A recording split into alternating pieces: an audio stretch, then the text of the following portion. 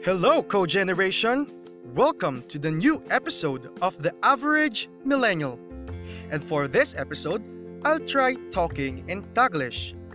Tagalog and English para naman hindi ako awkward and mas comfortable ako while speaking. Let us talk about failing and how to get back up from failure. All of us may have already failed at least once in our lives. Well, siguro some failed lightly or di masyadong malala and some big time.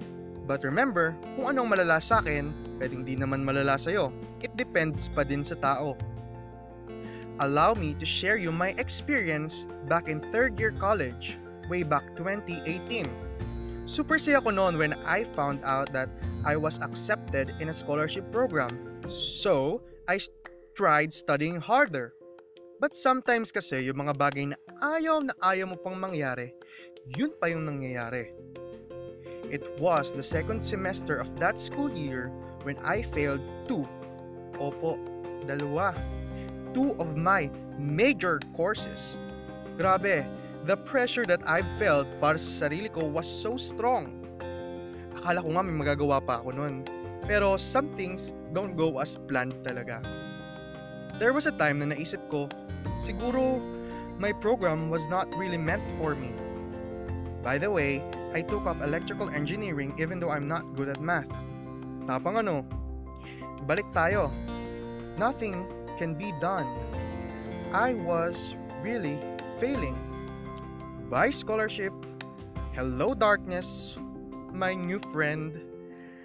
I don't know what to do kaya sinarili ko. I kept it to myself.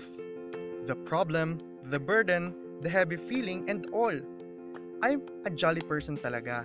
Wala nga nakahalata na I was struggling kasi sa labas, I'm always happy. Not a hint of sadness. And dun na, there's when another problem sprouted.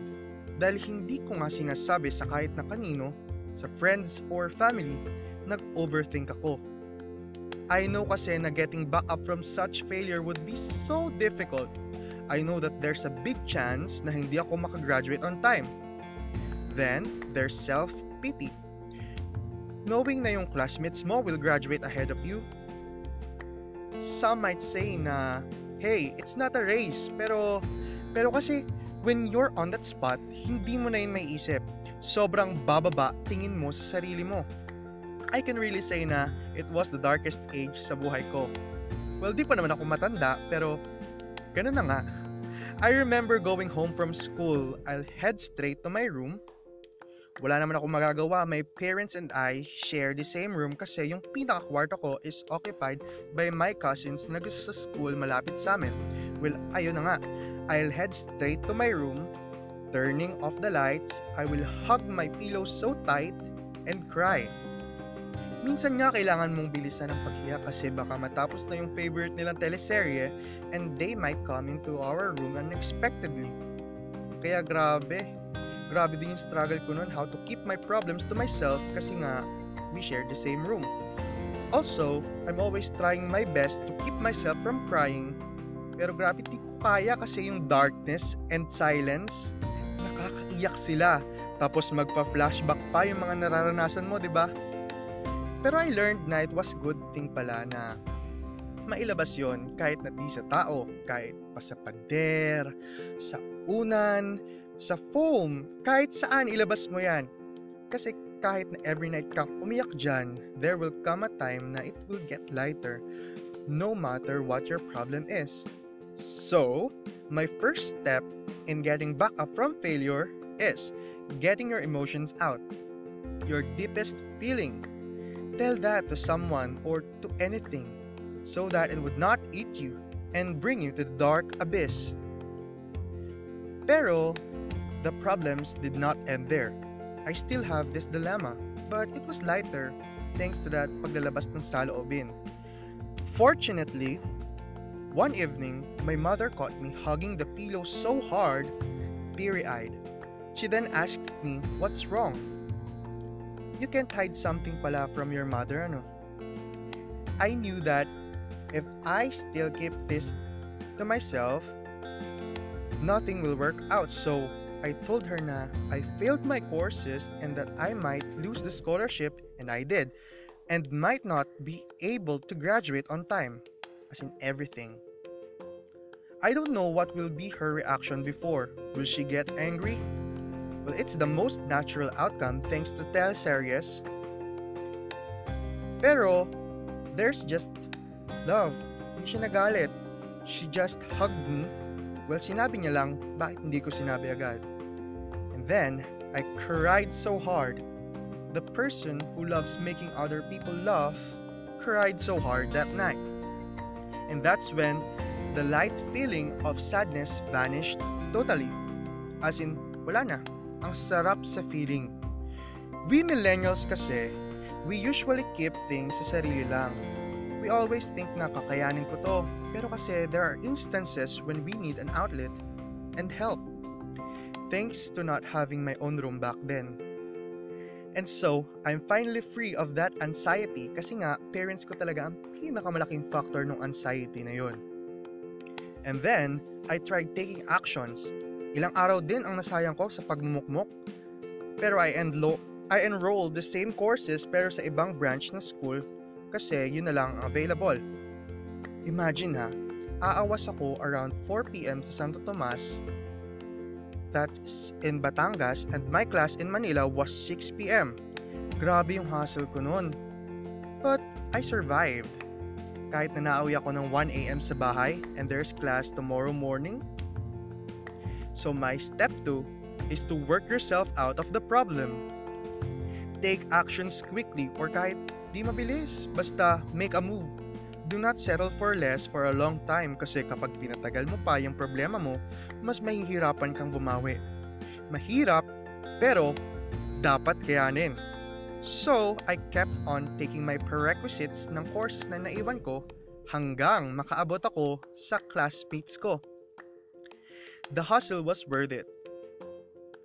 My third step would be this. Try to enjoy while walking the hard path. Even though na mahirap pumasok sa Manila from the province, there's always happy moments. Try to savor those moments. Kasi di pwedeng tired ka na nga. Pati utak mo tired pa din sa pagiging malungkot. I remember some of my classmates and I laughing so hard because of me. We were in the LRT, rush hour, and our time to get off to the train. Ayun na, bababa na kami ng train. And this couple that was front of me tangled the zipper of their bags with each other.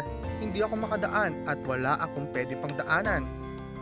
And then, I was left so nervous because I'm a suburban boy.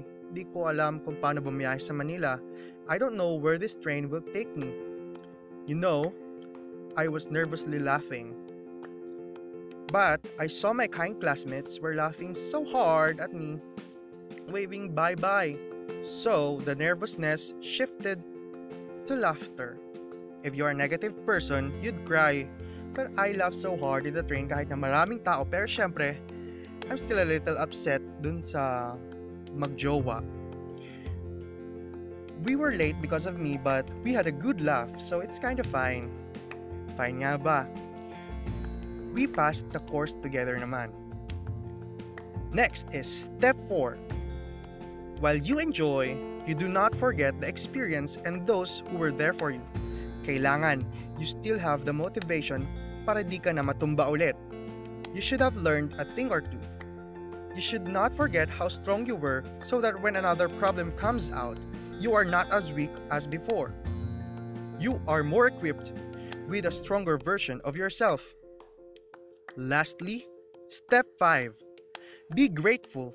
Be grateful to others who backed you up when you were so low. I know someone out there cheered you up and will cheer you up. Back to step 4. Do not forget them. And of course, be grateful to yourself.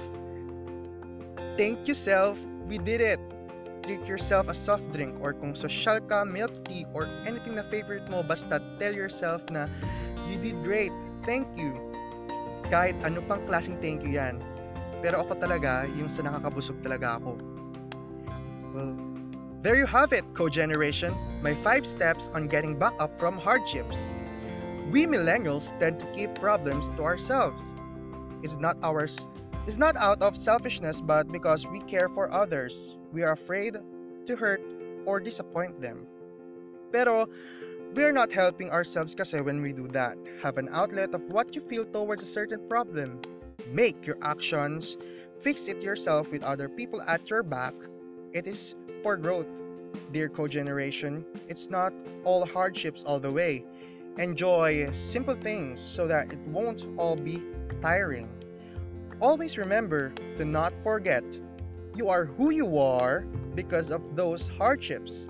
I am so proud of myself that despite of being an average and had a big time downfall, I overcame all of those and now a graduating student. I'll be graduating with my classmates with my head up and confidence that everything is possible if you make it possible.